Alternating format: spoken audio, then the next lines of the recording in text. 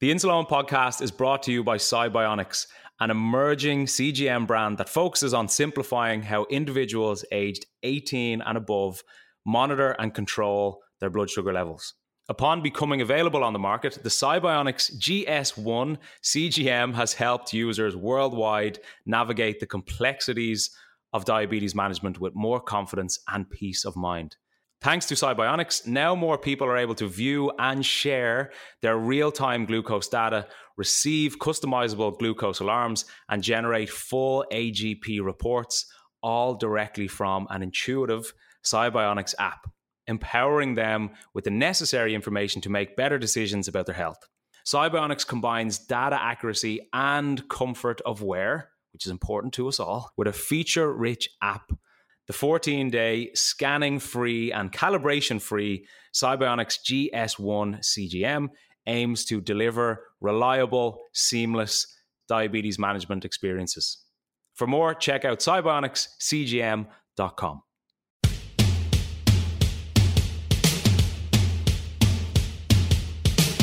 This is the Insuleoin podcast, where I, Owen Costello, try to redefine diabetes. In this week's episode, I was on an insulin pump when I climbed Everest, so I had a backup pump.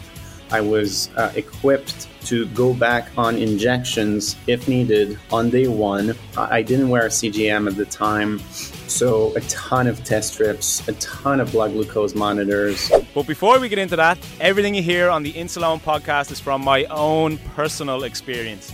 And if you have any worries or issues regarding your diabetes, please contact a medical professional. Now, let's get stuck into this episode.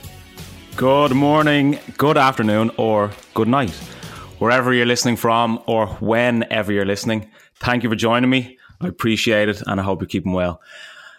I actually don't know where to start with my next guest, to be quite honest.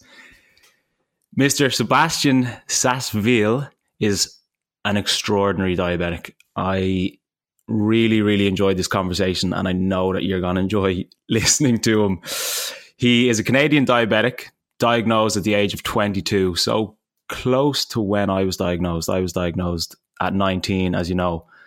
But what this man has done and what he continues to do is just unbelievable. He is a motivational speaker. He's done TEDx talks for the first 10 years of his career. He's worked for Fortune 500 companies.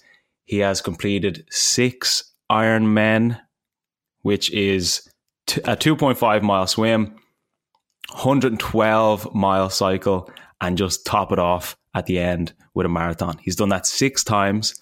He's the first Canadian type 1 diabetic to climb Mount Everest.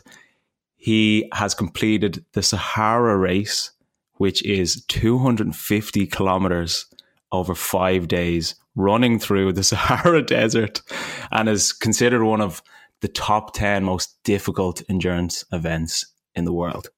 So running 250 kilometers by itself is obviously difficult, let alone doing it in 50-degree heat on sand.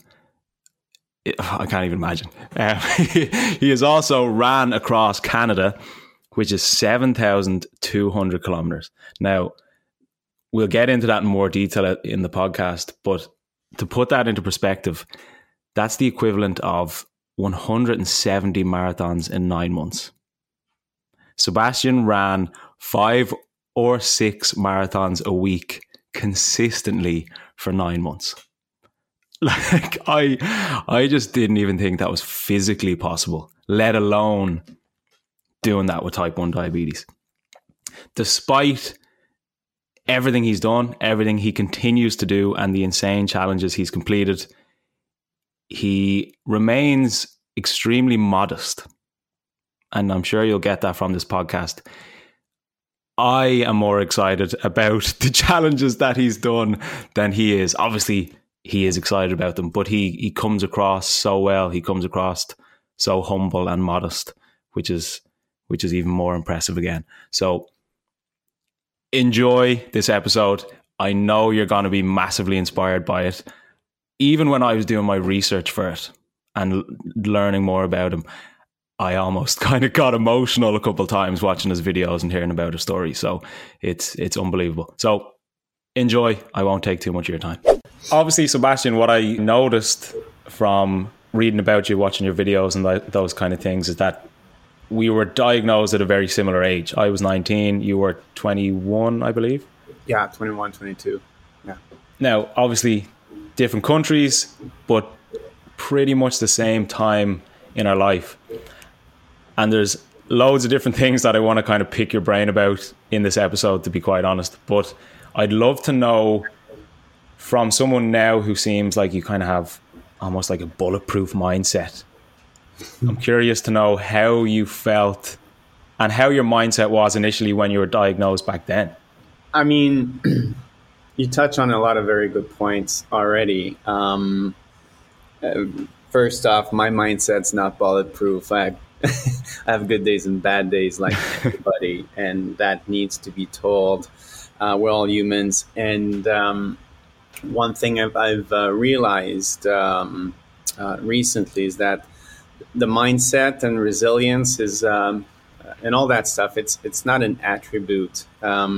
It's a practice, right? So it's something sometimes you have good resilience days, sometimes you don't. And if you like exercise, if you stop working on your mindset and resilience, well, it will decrease. So with all that being said, logically, 20 years ago, my mindset was not as strong. And when I was diagnosed, I mean, it was, I'd lie to you if I said it was joyful and easy. It's bad news. That's just the bottom line. My brother was diagnosed before me. So I'm the oldest. He's in the middle. We have a sister who doesn't have diabetes. So we don't like her. No, yeah, not part of the family. Yeah. So the one, not advantage, but I mean, positive was that I was already aware about the disease. So I recognized my symptoms. I drove myself to the hospital. So I don't have one of those, near death diagnosis story, but it was not easy. That's for sure. So then, because your brother was obviously diabetic, did you, in a sense, almost kind of know what to expect? A little bit. That's 20 years ago, right? So things have evolved and changed in terms of medicines and technologies. My biggest concern at the time was, am I going to be able to travel? Because what I knew from his treatment was that insulin had to be kept in the fridge all the time. And to me, that's the one thing I wanted to know. Am I going to be able to travel and see the world? And that's the very first question that I asked, like, what about insulin? And I think there's a lesson in there, because you just have to know what you love, have those big dreams, and then be curious and educate yourself and ask questions and figure out ways so that you can still keep doing these things. And so very quickly I found out, no, like insulin is good at room temperature for 30 days now. And that was a massive relief. I knew that, the thing I loved most was kind of intact. And I think at this point, it was a conscious decision, because I had seen my brother suffer because of the diagnostic and how he chose to manage it. And I didn't want to repeat that, and I wanted to help him. So it was a commitment to make life better for myself and for him as well, or mostly.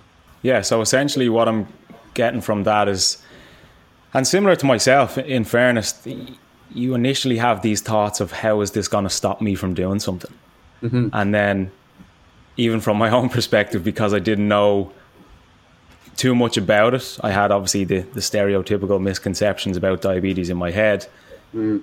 And then, much like what you've been saying, Sebastian, the more I learned about it, the more I informed myself about it, the more my confidence grew with that.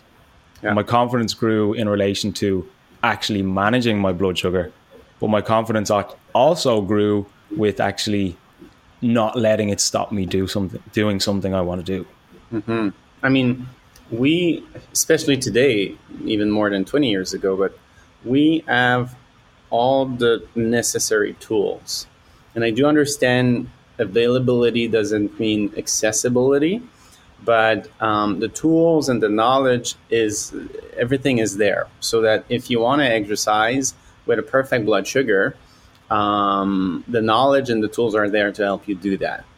Now you need to, commit to learning and to the work that it requires, because the tools are available doesn't mean it's easy and that we get it right all the time, but it's 100% possible, and that's a choice. Yeah, and it is one of those conditions that, look, when you suddenly have to take on the role of an internal organ, you suddenly realize how complex your body can be.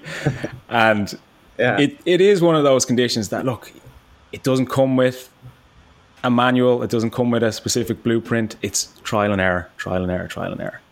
Yeah, for the rest of your life. And you'll get better at it, but it's no one can say they've mastered it, right? So it's a practice. So you obviously have learned so much about your own diabetes, your own body, your own mindset from then up until now. Had you been into your sort of endurance events, running activities prior to your diagnosis? Not at all. Not at all. The only marathons that I ran were pub crawls and that kind of stuff. Not active at all before being diagnosed with type 1 diabetes. I people who have heard me speak know that I suck in sports. That I was the guy picked last in the sports team every single time, when I was younger. And it's not, everybody has a different story, and people are diagnosed with different diseases, and then tragedies happen to people, right? That's just life. And then sometimes people have an epiphany, right? Or a moment that changes everything. And I can't even say that diabetes was that for me. It was, obviously, I took a pause from the pub and that kind of stuff. And then I slowly decided, all right, I want to live healthy now because I've got this disease. And it was the first gift that kind of forced me to clean up my lifestyle a little bit. And then it was one step at a time, I started to get more active. I started to meet people who were active. Then I started to meet people with type 1 diabetes who were active. Then I started to meet people with type 1 who were really active and into the endurance stuff and long distance triathlon and climbing and all that. And it was just one step at a time. I kind of got pulled in, and it was a good thing. And it took me years to bring my fitness to where it is now. And it's obviously not, I don't take it for granted. So it's an everyday thing. It's a lifestyle, but, diabetes, it wasn't that epiphany, but it definitely put me on the right path. There was a quote that I got from one of your videos today I was watching, and it says, well, you said, make it an ally, use it to produce positive energy. Mm-hmm. And I'm big on that in relation to not just focusing on the negative, because look, me and you were diagnosed with type 1. Thousands of people around the world are diagnosed with type 1. There's nothing we can do about it, but what we decide and what we control is how we react to it, what we turn it into. Yeah, because it's not going away.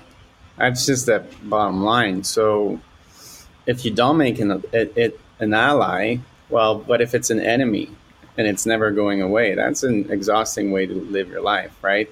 With that enemy, like just next to you all the time. It's just not a way to live. No.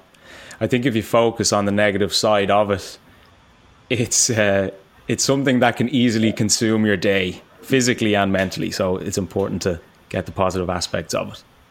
Yes, we live the stories we choose to tell ourselves. I want to repeat that because every word in that sentence is important. We live the stories we choose to tell ourselves. So if the narrative you build around diabetes is it's hard, I can't do what I want to do. I hate it. I have highs and lows. It sucks. Well, that's the story you're going to live. But if you choose a different and a more positive story, then it's a lot likely to be a little easier. Is there anything that you had done, I suppose, post-diagnosis, even continuing today, that helps you live by that sort of belief? It's all the little things. It's not one big thing. I'm a really big fan of this consistency recipe, which is totally not sexy and it doesn't sell, but it works. It's just everyday small actions that accumulate. And it's not just physical actions. I mean, it's mindset, it's behaviors, it's the influences you choose, it's the challenge you pick for yourself. It's how often you try to do something difficult, and you stop worrying about if you're going to succeed, but you just wonder what you're going to learn. So that's what I've done for the last 20 years, just going at it one day at a time, trying to learn one tiny thing every single day. And when you turn around and you compare to yesterday, there's not much progress. But then you turn around 20 years later and you're in a totally different place. Yeah, it's like the analogy of adding a brick to the house each day. It's not a massive change, but over time it leads to a nicely built and sturdy house. Yeah.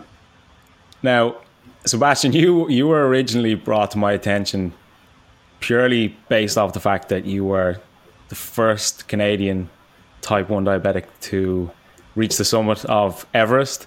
But the more I learned about you, the more I did my research on you, you have done so much more.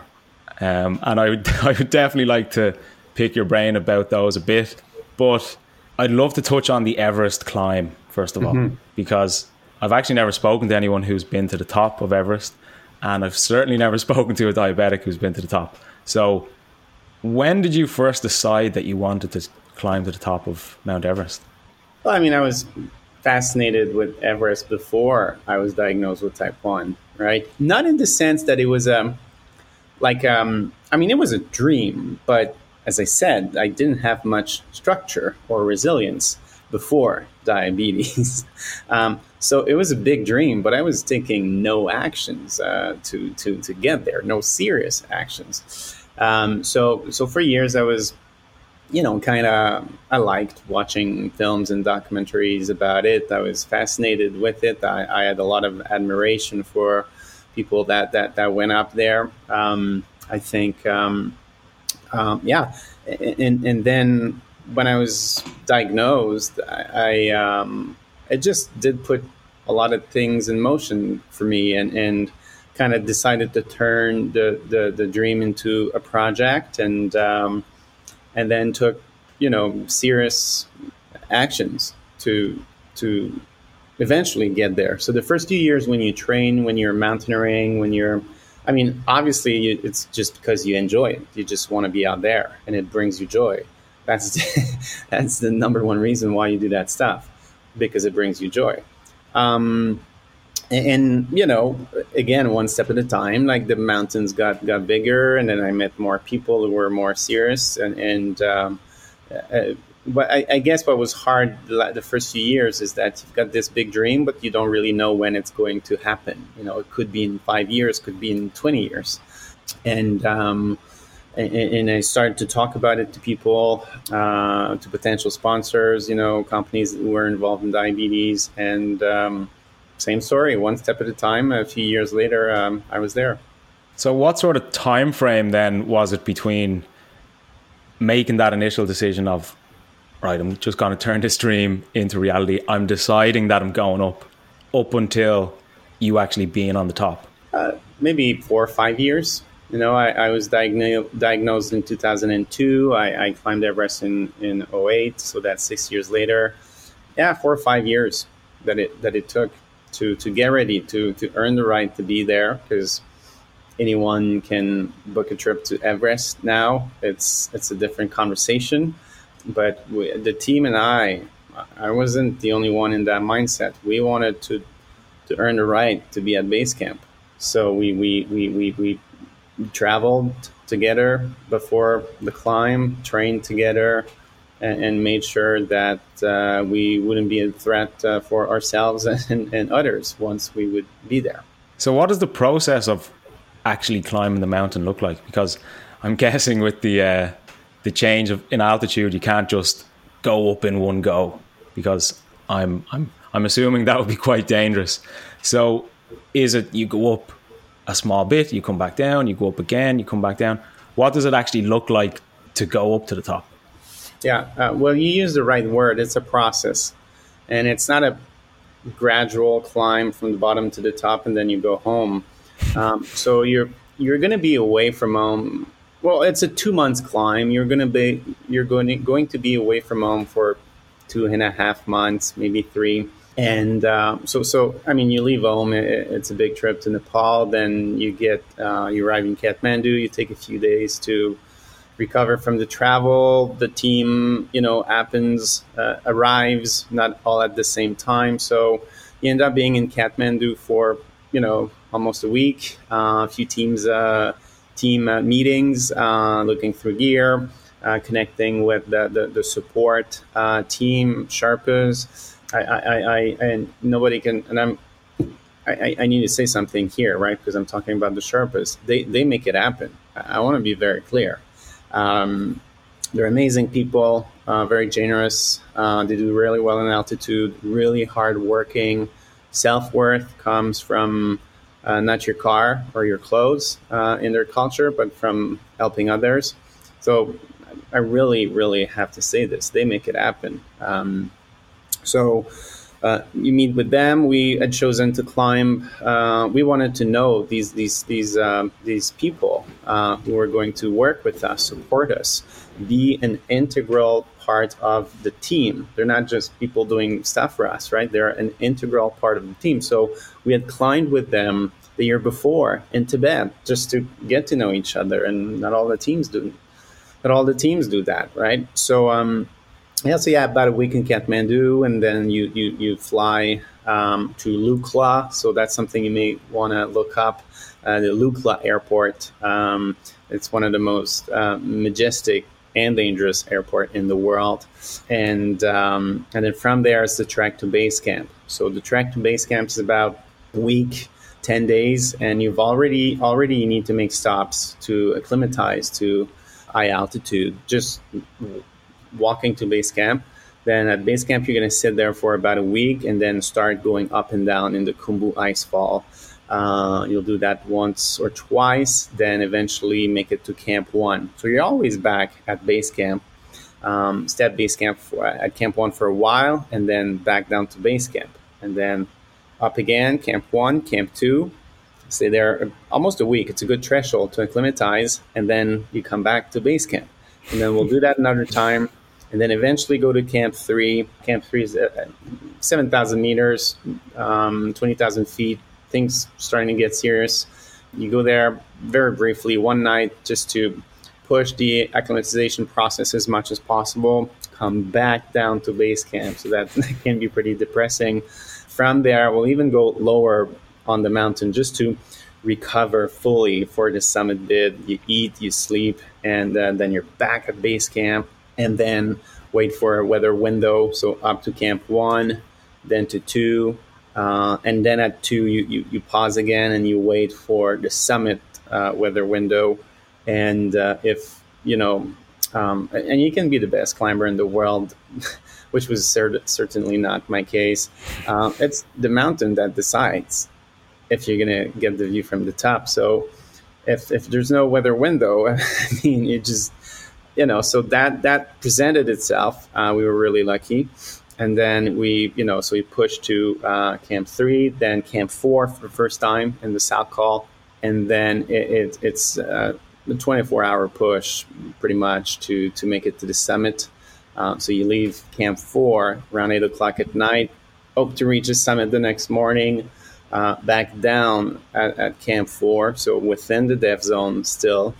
And then one more night there, and then you descend as quickly or safely as possible. So obviously you're still here, so everything went relatively smoothly. But I have two questions. Number one is, what did the people around you or people closest to you think of you doing this? Because a lot of people would think that going to Everest itself is obviously a massive challenge. Yeah. But then adding on top of it, like the icing on top, the fact that you're living with type 1 diabetes, how did people closest to you feel? And then the other question I have is, how did you prepare for actually being on the mountain with your diabetic supplies? Because I've done runs and traveled and these kind of things, and the preparation that goes into that as a diabetic can be complicated. Yeah. You need to make sure you have 5 times everything that you need just to be safe. Exactly. How did you prepare for it? Two great questions.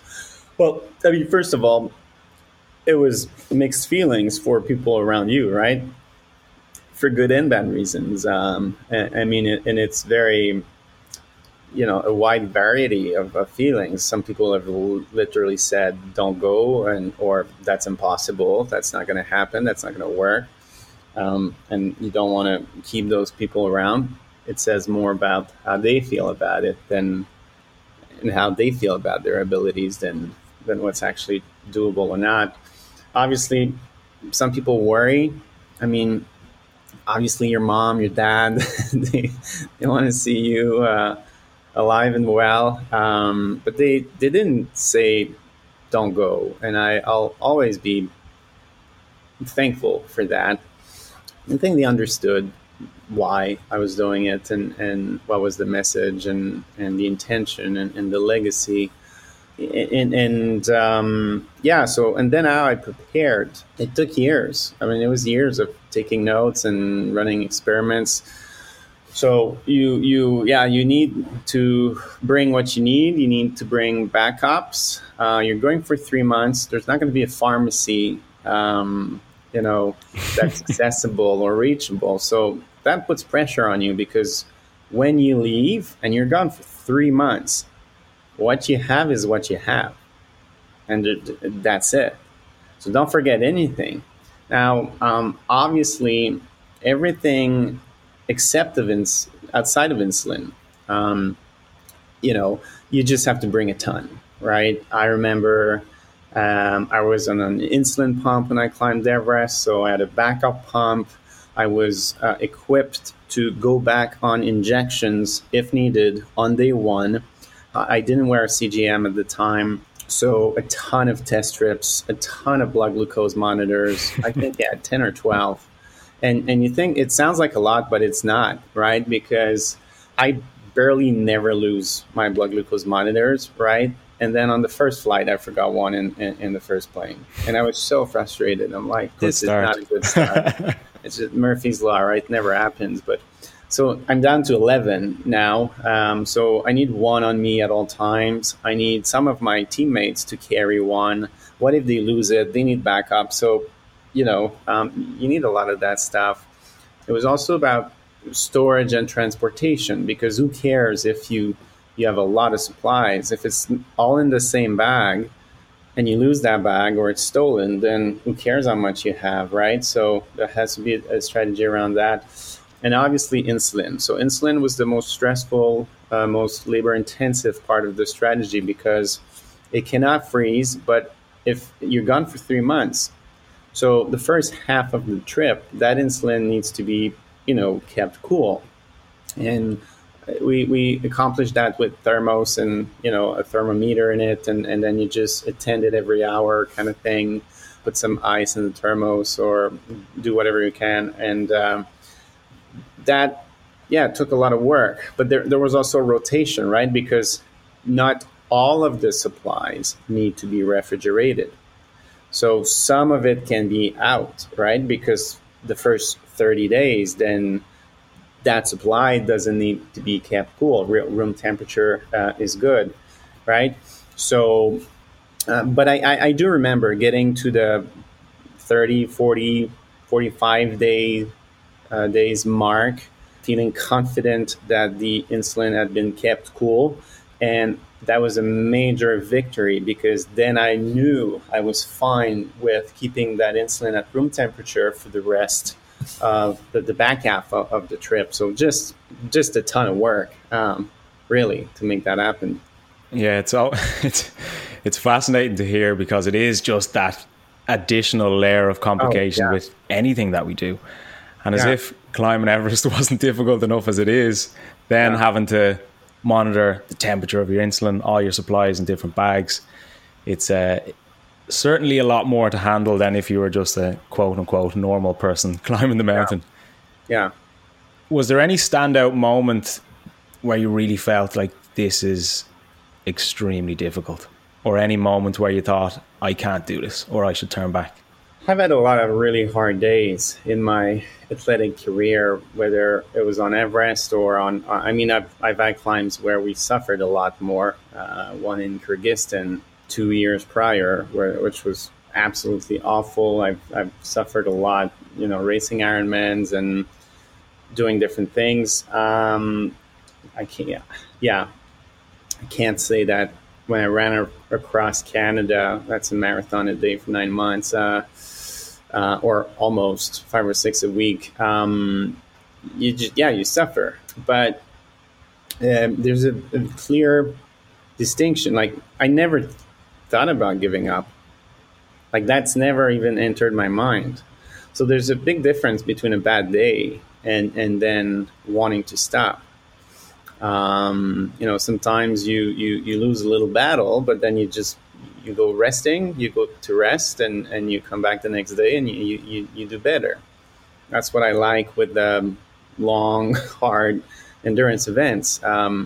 You can take a step back and it's fine. And it actually turns out being a step forward, something that propels you. If you have the humility to be able to, stop sometimes. So, yeah, a lot of very tough days, but never really entered my mind to stop unless it wasn't safe, right? A climb the year before Everest on a big peak, and we didn't summit, and thank God we didn't push for the summit. None of us would be here today. So, a lot of things you learn, for sure. And was that based on weather circumstances or supplies, or just the difficulty of the mountain, or what was it? Weather, Weather? definitely. Yeah, Okay. I think no teams submitted that year. It was on Cho Oyu in Tibet, and that was not a good year on that mountain. So how did it feel then when you finally got to the top of Everest after all those years? I mean, it's amazing. I'm not going to lie to you. It's like it's a very powerful moment. It's joyful. It's emotional. Now you're at the highest point, so that's the part that hurts the most physically. And it's kind of it's funny because you're not there for a long time. I mean, I think we were on the summit for 5 minutes. That's 300 seconds. All that work for, and then it's the half mark. See, that is important and part of the answer here. The summit is the half mark, and most fatalities happen on the way down. So you take a pause to be present and enjoy the moment for sure. But 300 seconds later, you're back to work and hard work. So I think I remember, because you're not fully there and you're suffering, and there's always that not pressure, but you need to get out of there as quickly as possible. So it's like a birthday party. Imagine the coolest birthday party ever with all your favorite people in the world. That would last for 5 minutes. So it's you can't really enjoy it. I do remember when we walked back into base camp several days later, that memory is almost more vivid and powerful than the summit, because that's when I knew we had made it. Bad accidents have happened, not even in high altitude. Like, I mean, you're the final moments through the Khumbu Glacier, and you're late in the year. It's warmer, stuff is melting and moving, and stuff can fall anytime. And I mean, people who have summited were lost there, hundreds of meters away from base camp. So, but when we got to base camp, that memory is so clear and beautiful. So what was that feeling like? Was it a sense of relief, or was it a sense of pride?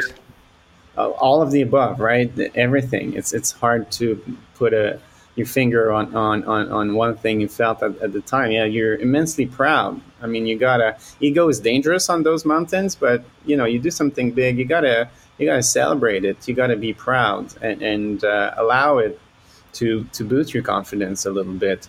I was also humbled. I part of me, because I I suck in sports, always had that imposter syndrome. So I was just thrilled that the mountain decided that we would get to see the top. I understood what it meant to people with diabetes. The whole thing was built for that, and that was probably, if I had to pick one, the thing that made me happiest, knowing that thousands of kids around the world would hear about this and go, oh my God, like, if this is possible, I can do anything I want.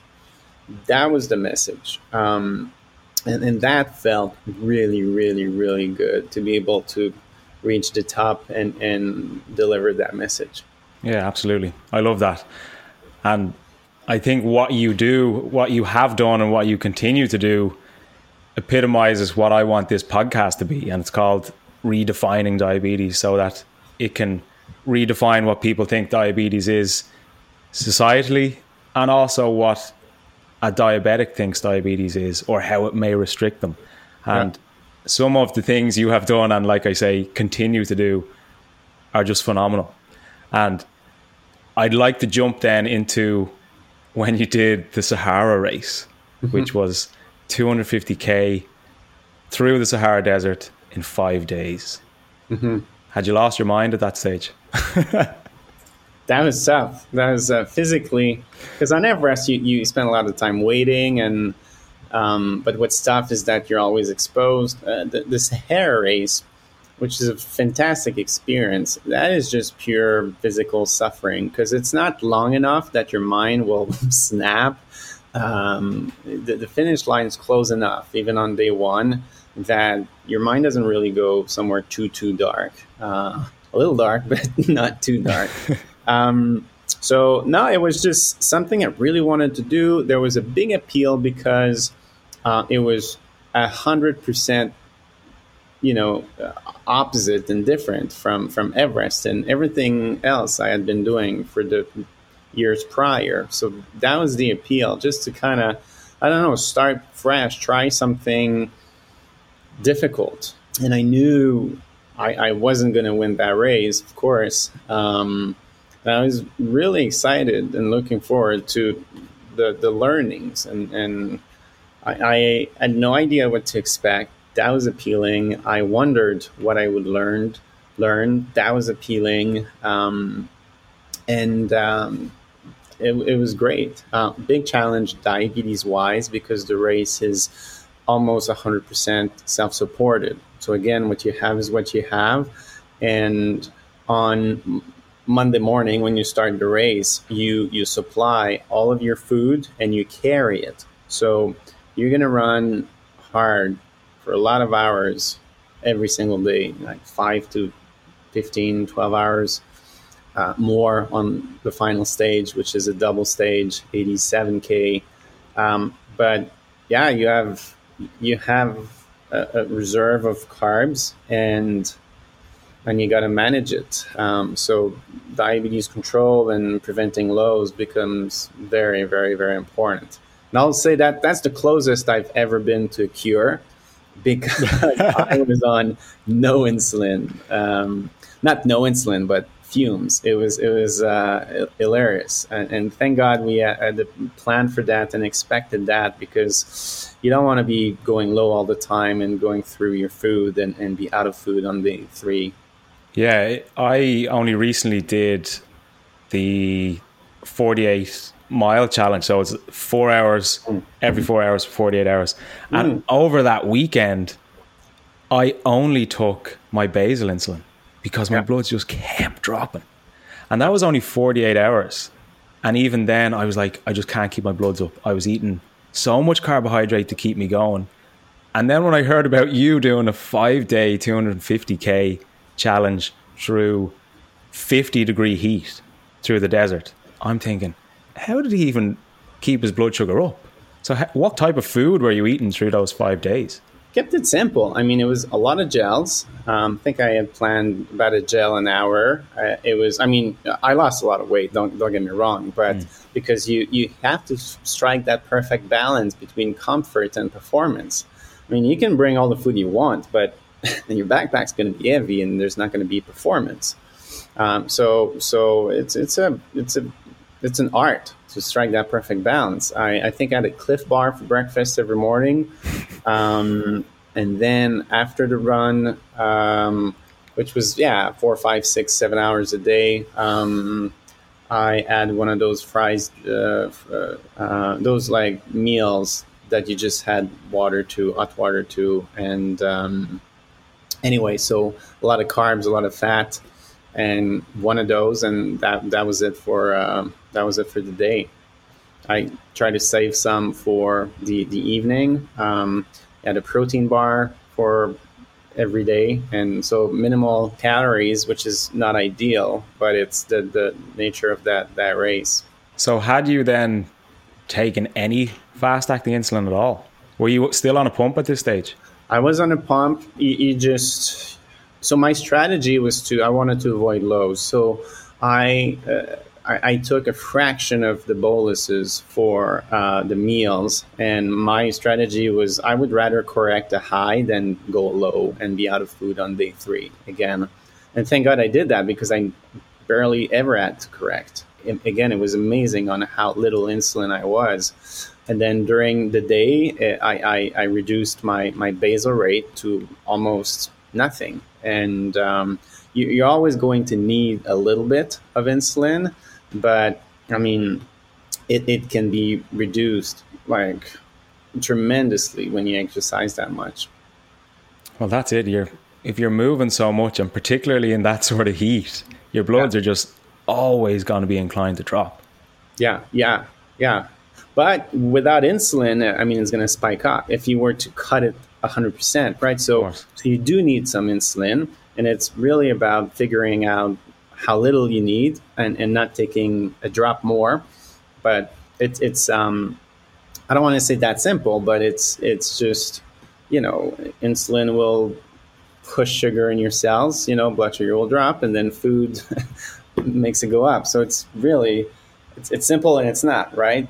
But it takes a lot of, try and error to figure out what works. Like most things with diabetes, it's just learning over time, trying different things.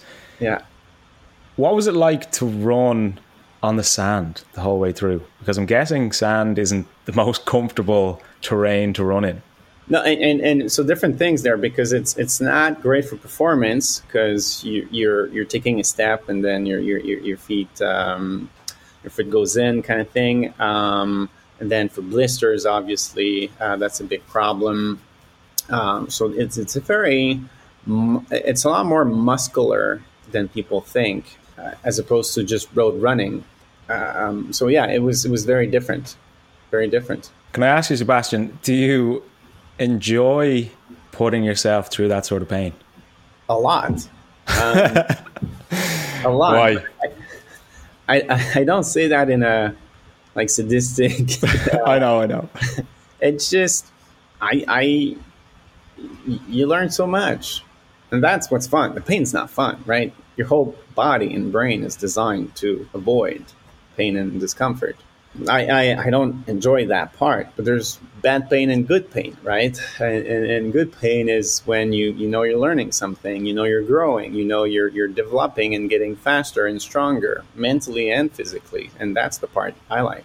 Yeah, it's interesting because even for myself, like I haven't ran through the Sahara Desert, so I don't know that level of endurance events. But even when I go for longer runs, or even when I did the 48-mile weekend, you kind of have conversations with yourself because your body is telling you, Owen, Sebastian, just stop. You're not supposed to be doing this. It's really sore. We're not used to this. Stop. What are you saying to yourself to shut your body up, essentially, and just to keep going mentally? Well, just understanding that mechanism is important because, again, your body will do, and your mind, your brain will do everything it can to make you stop. And it will rationalize it. So it's like you're trying to sell this idea to stop to yourself. So and it's not just for big endurance events, like day-to-day stuff. Like you've had a tough day at work, you want to go for a run, and now it's getting a little later, you don't want to go, and then you come up with like, I'll just go on Saturday, I'll have more time. And it just kind of makes sense. I'll go run for an hour instead of 20 minutes on Saturday. So it's better to wait and not go today, right? That kind of stuff. So just to understand, that's a protection mechanism, which is in place for good reasons. It's, part of it is our survival instinct. But just to understand that and be able to change the channel kind of thing, and to listen to a different voice, the voice that says, let's go. It's better for consistent. It's much better to run 3 times 20 minutes than 1 time 1 hour for a lot of reasons, right? So I think about things like that. I draw on previous experiences because you always feel good when you go, right? So I'll think about, how great am I going to feel after? And I go. Sometimes it's just you put on some music you love, and that's a Band-Aid fix, but it works sometimes, right? So just anything, or and you break it down, right? So all right, maybe you don't have time to go for an hour, but you get out there and you say, I'm still gonna go, but only 20 minutes. And I guarantee you, once you're there, once you've taken that really hard first step of getting dressed and getting out of the house, that's the big challenge there. Not the run. Once you're there, you're going to have fun, enjoy it, and be thrilled after. So it's really about that first step, that difficult first step, right? That first little barrier. And once you do that, then things are a lot easier. Yeah, it's like we're constantly trying to convince ourselves to stay comfortable.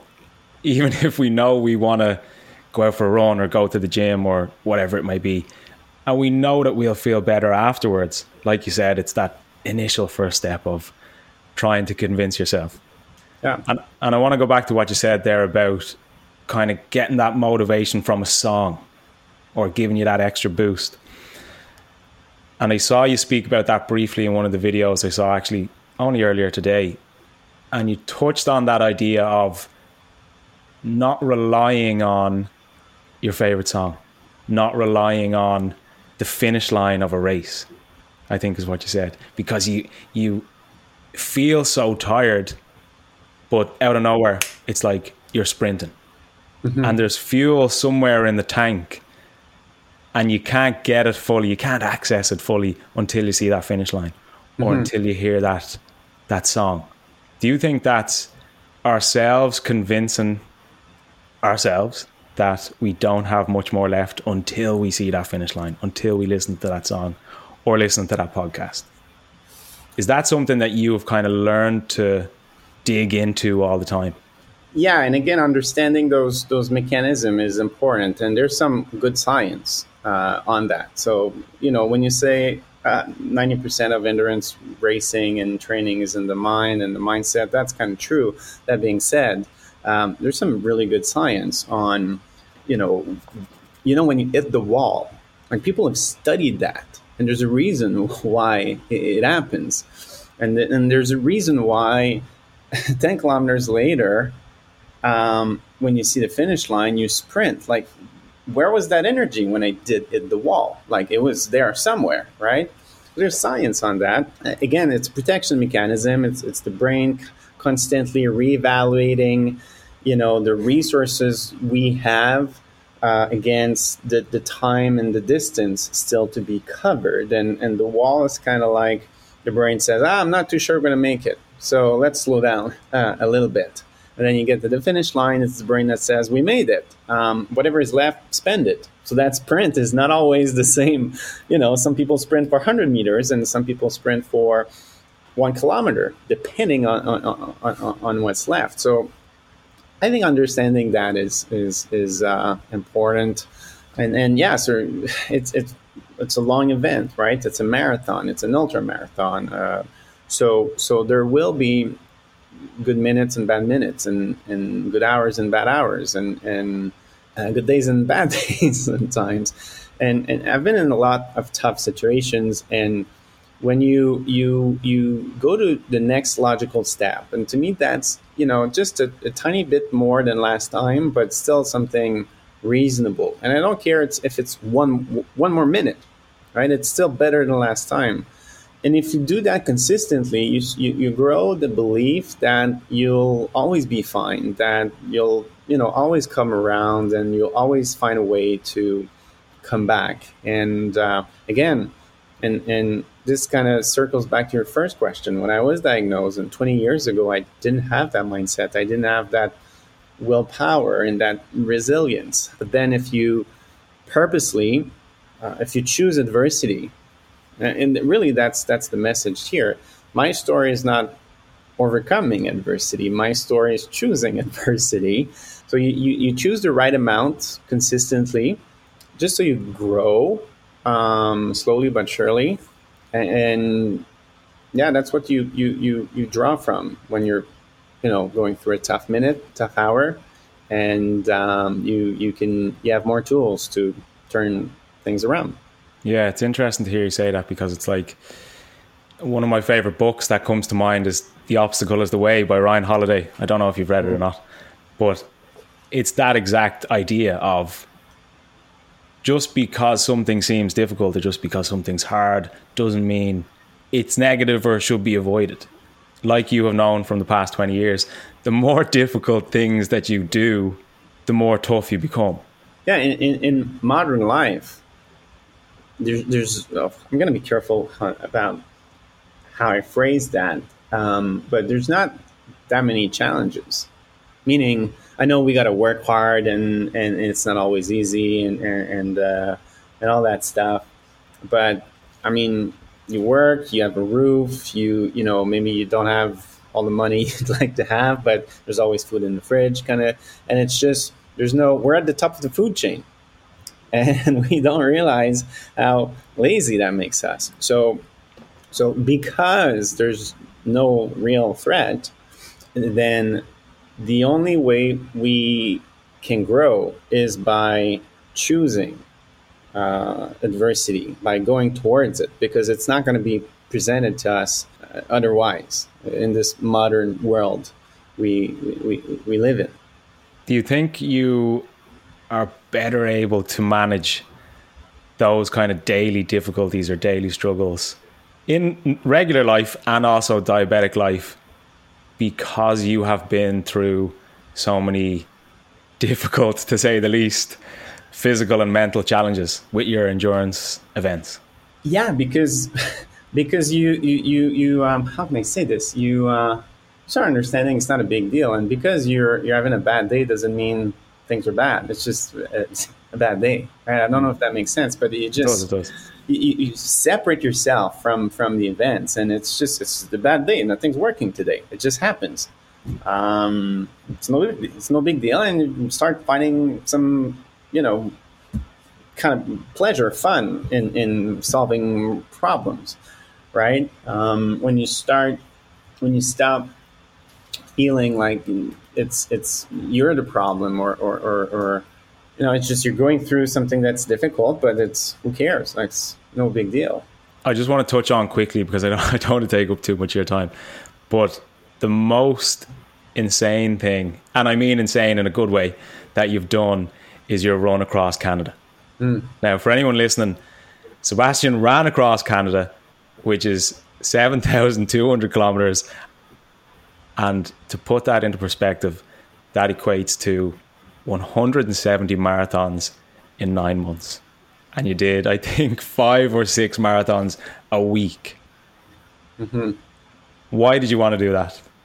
It was to help and to make a difference. It was, the whole project was diabetes driven, and I was looking at a few different big projects and ideas of challenges, and when we realized, oh my God, like we can bring awareness about diabetes to in a different city, to different people, visit a different diabetes center, talk to a different media every single day for 9 months throughout Canada.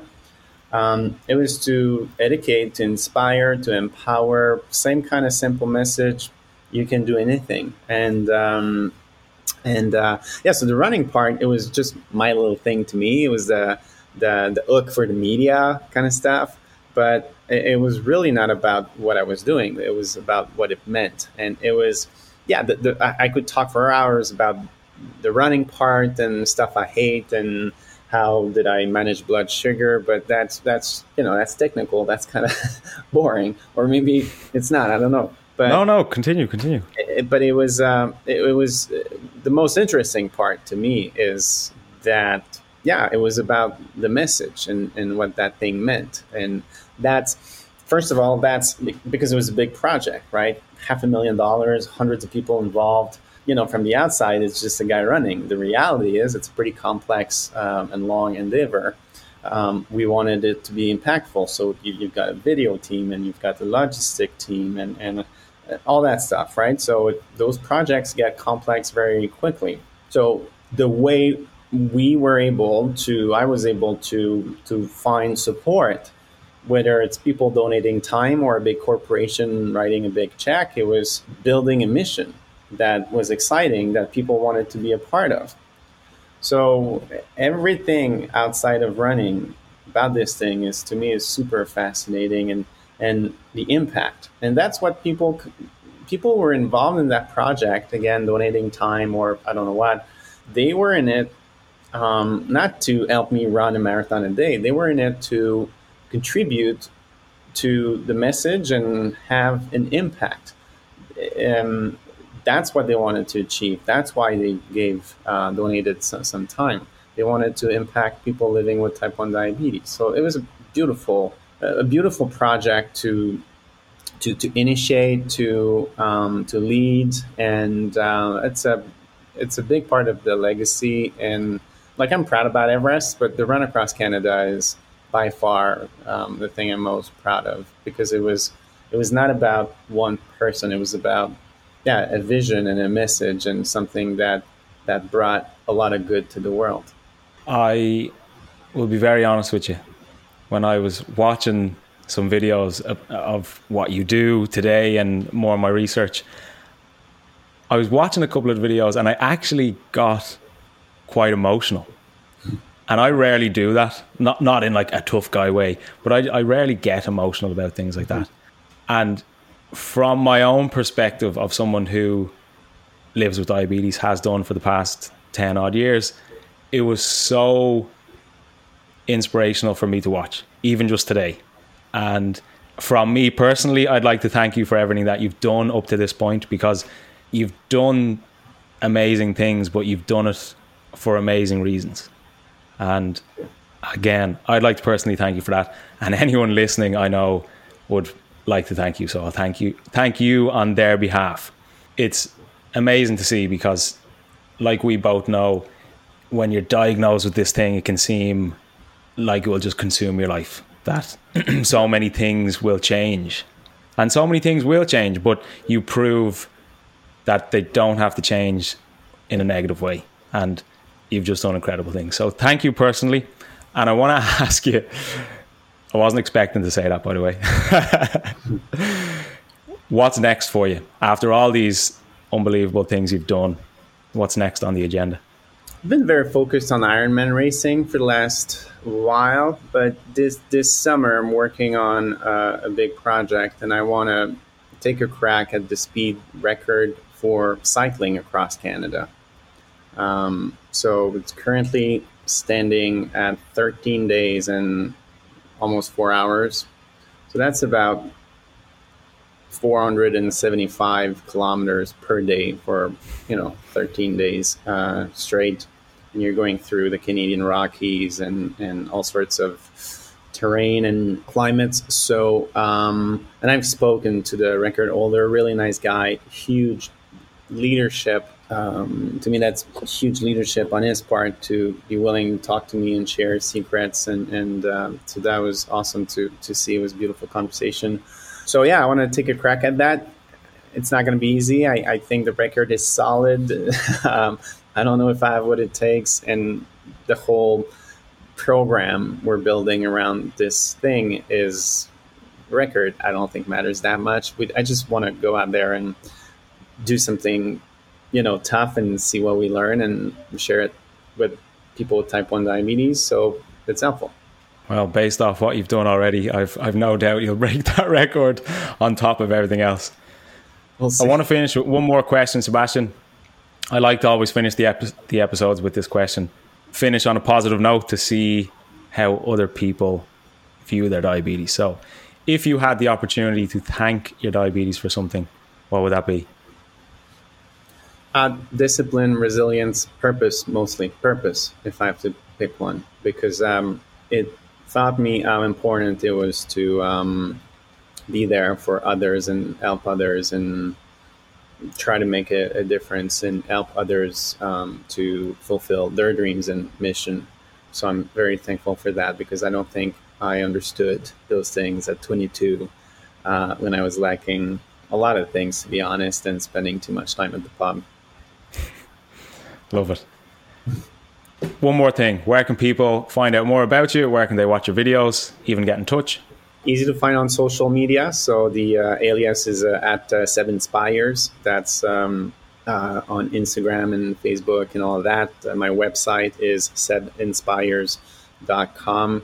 My personal email is there. My personal phone number is there. I don't know if I should say that. Take that down. But yeah, so I'm LinkedIn. I'm active there because of the work I do, of course. And so I'm easy to find. Just Google my name. Good stuff. Sebastian, thank you so much for your time. Really appreciate it. And I'm looking forward to seeing what you set your mind to in recent years, or in coming years, I should say. Yeah, and thank you as well for your time. Thanks for what you do. I know you've had a lot of amazing guests with great messages, and I wish I had been able to listen to podcasts like that one when I was newly diagnosed. I think you're having a massive impact. So thank you. Appreciate it. Thank you. Have a great day. I'll chat to you soon. How good was that? What did I tell you? What an unbelievable person. I know I briefly touched on it there just as we were finishing up, but on a personal level, hearing Sebastian's story is so inspiring. And I don't use that word lightly.